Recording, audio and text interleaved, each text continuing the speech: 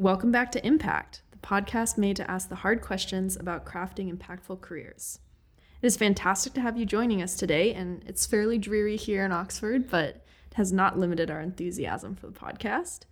I'm Katie Cowell, and I'm in the Environmental Change and Management Master's Program at Oxford, and I'm kind of working to better understand how climate change works and learn about some available solutions. And I'm Brian O'Callaghan, an Aussie PhD student here at the University of Oxford, studying in the space of renewable energy, economics and policy, and how they all come together. Katie and I are stoked to be joined this morning by Jennifer Haverkamp, environmental lawyer, expert in climate change negotiations, and current director of the Graham Sustainability Institute at the University of Michigan in the US. Before we begin our discussion today, we thought it might be a little bit helpful to provide further context to our guest because she really has been all over. So Jennifer earned a JD from Yale Law School. Prior to that, an MA in politics and philosophy from Oxford University as a Rhodes Scholar, and a BA from the College of Worcester, on whose board she is now a trustee. She then spent some time working with the World Wildlife Fund, the US Environmental Protection Agency, and the Environmental Defense Fund. She was the US State's Department's ambassador and special representative for environment and water resources. She directed Environmental Defense Fund's International Climate Program and served as an assistant US trade rep. Today, she is the Graham Family Director, as mentioned, and she's professor of practice at Michigan Law School and professor of practice at the Ford School of Public Policy. She also currently serves as co-chair of the University of Michigan's Commission on Carbon Neutrality. So, as I said, Jen's really been all over. Welcome to the podcast, Jen. It's a delight to be here with you, and it's not that dreary to be back in Oxford. It's wonderful, actually. We're so glad to have you. Picking up on sort of this environmental thread throughout your career, I'd love to unpack kind of how you made those decisions a little bit more. I mean, why environmental work in the first place? That's a good question. I would say that ever since childhood, I was very interested in nature and wildlife. Grew up on a bluff overlooking the Ohio River, and the woods between the bluff and the river were my playground. But also overshadowing that view was one of the largest coal-fired power plants in the Ohio River Valley. So kind of had both of those the whole time in front of me. When I went to college, I majored in biology. When I was leaving Oxford, on my way to Oxford, I thought that environmental policy might be the career I wanted to go into because it seemed to combine my love of science and nature with my preference for engaging more directly with people than spending my time in a lab. Yeah, that makes a lot of sense. Mm-hmm. When you're leaving Oxford, did you imagine your career would unfold the way it did? Does it seem really different looking back? There are some differences. I would say when I left Oxford, I was pretty much set on a desire to at least start in the environmental world. I would say what I didn't expect was for my career to shift from domestic U.S. work to international to the extent that it did. And also, I think when I first left Oxford, I thought my world would be mostly environmental organizations, more on the advocacy side of things. I think another thing is the Kigali Amendment, the Montreal Protocol, these are really fantastic impacts on environmental policy, and they're these huge projects that probably took a lot of undertaking to bring a lot of different parties together. I mean, how do you feel about those in retrospect, like the impact of those, and how did you approach those types of large undertakings, bringing so many different people to the table? Sure. So when I was at the State Department, I had the privilege to lead the U.S. negotiating teams for two of the international climate agreements that were concluded in 2016. One was the Kigali Amendment to the Montreal Protocol, which was international agreement to phase down hydrofluorocarbons, which are an intensely potent greenhouse gas. The analysis of some is that phase down could lead to avoiding up to 0.5 degree of global warming this century. The other agreement is less well known. In the UN Civil Aviation Organization, we negotiated an agreement for requiring global civil aviation to start, basically to cap their emissions at 2020 levels. And given how hard that is to do for airlines, it basically created a scheme of requiring them to purchase offsets until they figure out biofuels and other more ways to fly more efficiently, maybe electric airplanes, but those are the two agreements that I worked on. So both of those undertakings were probably the peak satisfaction moment of my career so far. I always want to say so far, but it was the culmination in both of them. It was the culmination of years, and in some cases almost decades of work to reach agreement around those two topics. And coincidentally, they concluded a week apart. So October of 2016 was just an incredible moment for all of us who worked on them. But as far as your question of what does it take to get there, I think that any of these require an enormous number of people all doing their part. And especially in the realm of international negotiations, where it's not even just, one country, it's so many different countries who have to have their representatives trying to work in the same direction. As an individual, I was fortunate to join these after a lot of really smart, dedicated people had spent years laying the groundwork. And so I played a role in their successful conclusion, but it would be enormous hubris for me to claim that I was the deciding factor or even a major factor in them happening. Because especially in big efforts like that, it just takes so many different people to bring it all together. That said, I would say that part of what enabled me to contribute to those was the history of international negotiations that I brought from my time at the Office of the U.S. Trade Representative. And multilateral international negotiations are an unusual skill for people to have, to build the coalitions, to find the common ground. It's quite different from a lot of negotiations in the international front that are bilateral, where it's often which country has more power over the other one, and so the other one is, going along sometimes because they have to and sometimes because they want to, whereas you never complete an international negotiation unless the vast majority of countries come to the place where they want an outcome, and they see it being in their national interest to achieve that.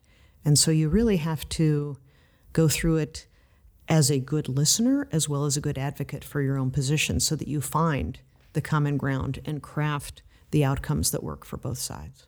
So Jennifer, sitting across the table from you, it's quite clear that not only do you have a passion in environmentalism, but you talk about CORSIA in the civil aviation space and hydrochlorocarbons with this big smile on your face as though, this is where your heart has always been. And so, at least in my mind, it seems clear that you have your interests and your passions, which have beautifully mashed up.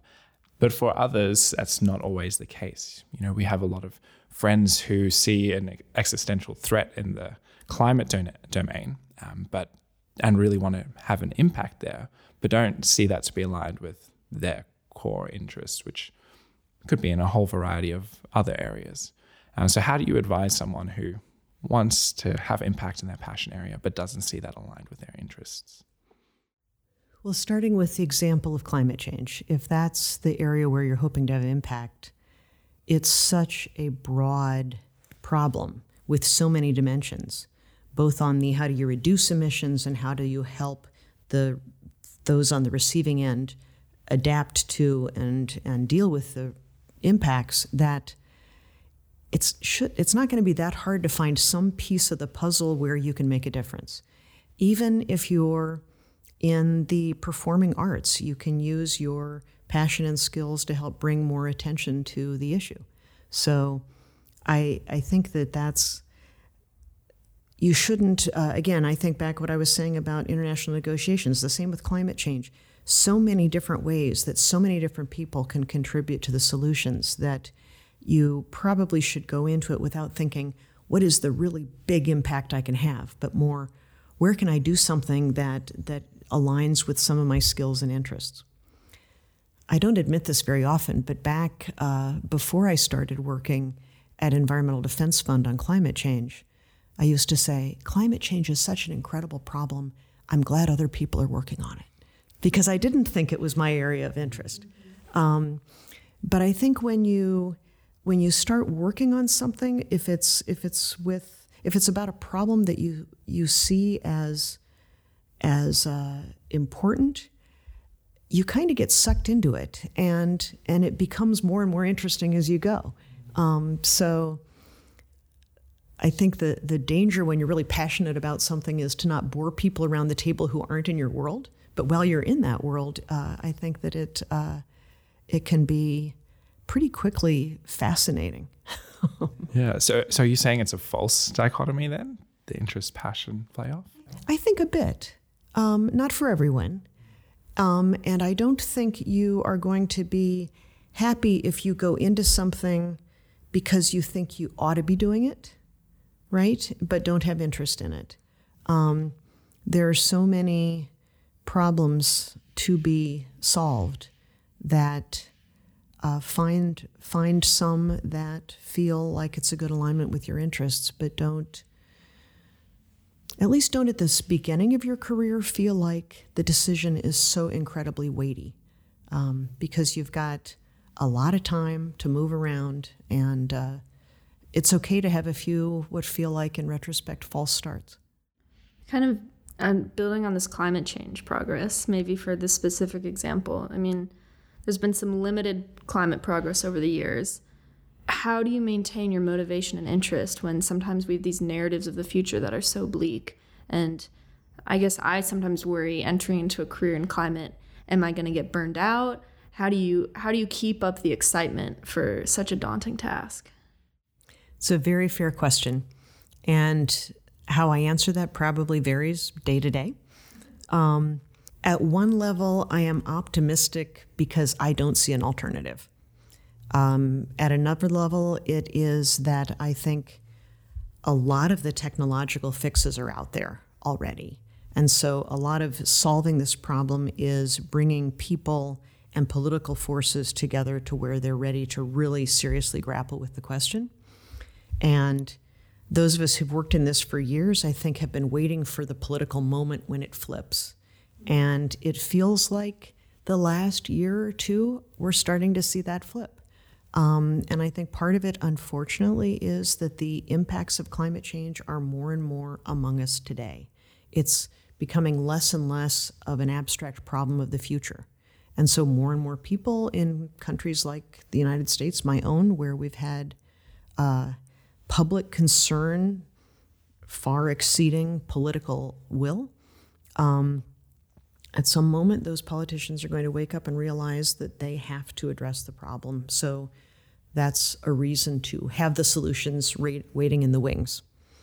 The other thing I think is that we are already at a point where the impacts are happening, and so we are not in a world of avoiding dangerous climate change. We're in a world of making it less bad. And that is still fully worth everyone putting effort into, to minimize the misery, minimize the adverse impacts, minimize the species extinction as to the extent we can. And just kind of one more example of why I'm hopeful is when you look, you see, again, this will be fairly U.S. focused, but you see states, you see cities, you see companies, you see religious organizations stepping up and looking for ways that they contribute to the solution. And so there's a lot of activity moving in the right direction. And even at the federal level, the two agreements that we've been talking about, CORSIA and the Kigali Amendment to the Montreal Protocol, those have pretty strong bipartisan support for going forward within the United States. And other countries are definitely participating. But, the public attention is the current administration's opposition to the Paris Climate Agreement. And that's very real and very serious and very problematic. But these other two agreements are moving slowly, but moving toward U.S. participation. So, Jen, it seems pretty clear that you've had times over the course of your career where everything has looked really good. You've had, these various agreements come through with full force, and there's a lot of excitement associated with that. You've also had periods where things haven't, the outcomes haven't necessarily been as clear and stark, and they may have been, behind closed doors or just hitting brick walls. And that, in my mind, brings back this idea of what is a personal philosophy of impact, and how do you live your life in accordance with that philosophy. And it's a concept that we've talked about on the podcast a few times, but as a new concept, really what we're asking is, what is your approach to how you want to have impact in the world and how you derive purpose for yourself? Those are great questions, and I probably have not reflected deeply about them from a personal perspective before you pose them. I would say that I feel through my whole career I have been driven by where can I feel like I'm contributing and making a difference. And so that has guided my career choices, very much with an eye to how can I spend the time I've been given on this earth to leave it a little bit better. That sounds a little trite, but that is a real motivation. I think that, kind of going back to what I was saying about the role that I've played in some of the large agreements I've been part of, I have approached having an impact as, in whatever position I found myself, trying to do it to the best of my ability, and trust that it would contribute and lead to other opportunities, which it mostly has. I would also say that one of the ways to build your ability to have impact over time is to develop strong relationships with the people you work with, so that you can continue to tap into those relationships, to look to them for advice, support, expanding the range of what you're trying to do, so that I see impact very much through a human lens. Some people will have their impact because they are brilliant inventors or have some other skill set that I don't have. But even in those worlds, your ability to make a difference so often depends on who you can get to listen to you, who will follow your lead. And so the human relationships and the people skills are very much tools of the trade that I think people need to keep in mind and develop. I'd love to build on this idea of relationship building throughout your career, especially seeing as you've worked in so many different spheres in the public sector and not-for-profits and academia. How did you move between these sectors? And when you were making a significant shift, were you ever worried about maybe leaving expertise behind or leaving relationships behind? Or were there ways that you could continue to build your network, even if you were doing a big sectoral shift? A couple thoughts on that. One is that I've discovered over the course of my career that you never know when someone from a previous life is going to pop back up. Mm-hmm. And so I really haven't felt like I've left many relationships behind, networks behind, even when I've changed direction, because those people are also moving around and reappearing in unexpected places. And I would say my shifts across the different spheres have sometimes been accidental. I won't say that, other than in starting my career thinking I wanted to work on the environment, I don't think I was super intentional through many of the different phases of it. For example, when I went to the Office of the U.S. Trade Representative, which began my international environmental career, it was really pretty random. That's relieving to hear. I was at the U.S. Environmental Protection Agency and working for a political appointee whose job was going to end at the end of that president's term. And I was wondering what I might do next, and a friend of mine was at USTR on loan from the Justice Department, and she had to go back, and so she said, "Would you like to go to USTR on loan from EPA?" And I said, "Maybe." And she said, "You get to work on this, that, and the other." And no joke, I said, "What's the GATT?" I didn't know what the Global General Agreement on Tariffs and Trade was, but I went there, and I ended up staying almost 10 years and pretty quickly becoming the head of the Office of Environment and Natural Resources at an incredibly interesting time when the trade world and the environment world first found each other and didn't like what they found. But that was a very accidental shift. But, that laid the groundwork for working in the international space, and a lot of those colleagues from the trade world from other countries showed up on the other side of the table when we all moved on to negotiating on climate. So you never know.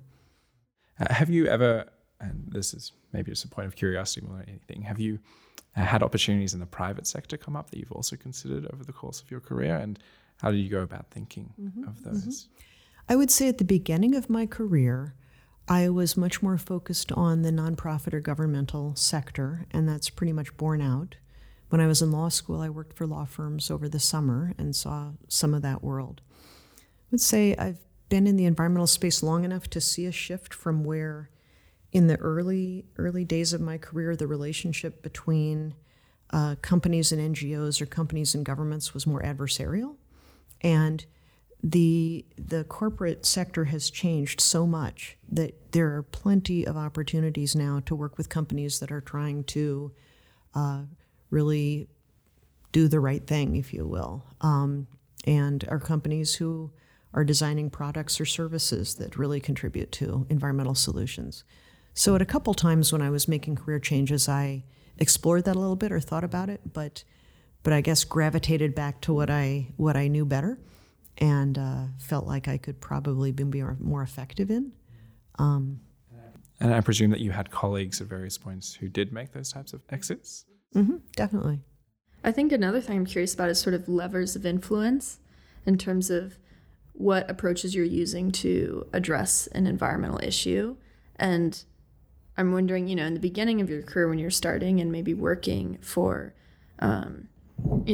federal government, were there any levers of influence that you believed in would work and this was the approach and you no longer believe in, but new approaches have maybe come up throughout your career that you're more interested in? I'm not sure that I would say there are any particular levers that I, based on experience, have abandoned. But it's true that over time, under different circumstances, some will work better than others. Certainly, there were times when impact litigation was the especially effective way to change U.S. environmental law. Then, working more with the private sector became more and more of an opportunity of leverage. There are times when, when I was at Environmental Defense Fund in 2008, 2009, we made a real run at U.S. federal climate legislation that failed. Back to your question about, have there been failures? Yes. But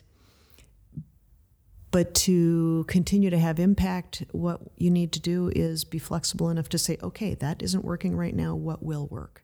Where can I pivot and make a difference instead? And that moved a lot of climate advocacy to the state level or the local level or the international level, kind of everywhere but the federal level for a certain period of time. And I would say that, right now it's fascinating to see how much of the progress on climate is actually being driven by big announcements from the financial sector.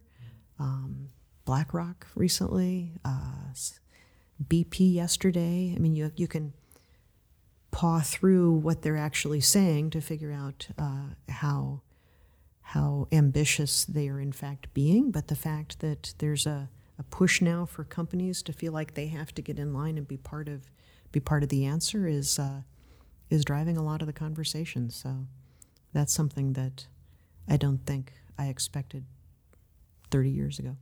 It's really exciting. Mm-hmm. It is. It really is. I think my final question on sort of navigating space. So you were part of one of the first mixed gender Rhodes Scholar classes. And I'd love to hear more about your experiences, either with that or working in other sort of historically male-dominated spaces. Lessons learned from maybe navigating a space where you are not going to be the majority person, and how has that shifted how you enter a room today or work with different people, and maybe bring in other people who they're entering a space where they're not going to be a majority. So the very first job I applied for as I was leaving Oxford, I did not get because I was a woman. Wow. Though it's a silly story compared to the discrimination you hear about from others, I really didn't know what to do next, and went to the careers office here and learned of and applied for a job as a tour guide on a tourism boat for the Galapagos. That would have been awesome. Let's do that, Katie. Good plan for me and Brian next. Where I could speak English and I could speak German and I could learn Spanish and I could be in the Galapagos. But they came back to me after interviewing me and said, you would be the first woman tour guide we would hire, and the tour guides have to sleep down in the hold with the male Ecuadorian crew, and we're not ready for that. So I went back to the U.S. instead. Whoa. But more seriously, I think that in the field I've chosen, the environmental field and international diplomacy, there have been, it's been less male-dominated than a lot of other fields. Mm-hmm. And so I don't think I confronted as much of those challenges, though I would also say that I also was the beneficiary of the women, just a generation ahead of me or 10 or 20 years ahead of me who were really, the ones who were opening those doors and breaking down barriers. I feel like I still was very much in the thick of navigating how you balance the demanding career with the other aspects of your life, and was of a generation that thought, I can do it all. And that's hard. I think men and women both still need a lot more flexibility in the workplace to make for rational lives, especially if they've got elder care or child care or other parts of their life they want to deal with. But the other way I talk about it sometimes is to again remember, when you start your career right after school or graduate school, remember that you've got 30, 40 years, and you don't have to make it all one entire upward trajectory. You can have plateaus. And at some points in your life, there are going to be times when you strike a different balance than at others.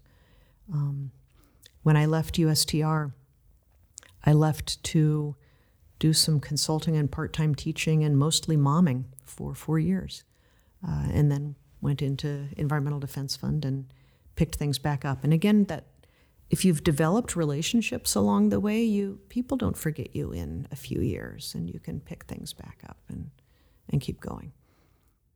We like to give a final opportunity to our interviewees on the podcast to reflect on their careers, and all the way back to the beginning when you left graduate school. What type of advice would you give to, young 20s Jennifer now, given your newfound wealth of experience? I think it is to try as hard as it is in your early mid-20s, but try to take the long view. I think the 20s are really hard. You feel like you're making such momentous decisions, And it's one of the places, there are many, but it's one of the big ones where you have so many doors open in front of you and you have to pick which ones to go through, and you know you're going to close some. And for people who have been successful so far in their lives, that can be a scary moment. And I think that what I would say is not only can you make shifts along the way if you've decided you've gone down the wrong route, at some level, you can't know at that moment which will turn out to be the right one for you. So the stakes aren't as high as they feel like at the moment. You will go down some route, you will make the most of it, and either be very successful or decide, I want to make a change and be able to do that. Fantastic. It feels like you're speaking directly to me right now. Well, Jennifer, we want to give you a big thanks for coming down today and joining us for the podcast. It's been really, really huge honor. Yeah. Thank you. It's a delight for me to sit down and talk with you all. So good luck with your decisions going forward. And thank you to our listeners for joining us. We hope that Jennifer's words were as meaningful, valuable for you as they were for us. I'm Brian O'Callaghan. My co-host is Katie Cowell, and this is Impact.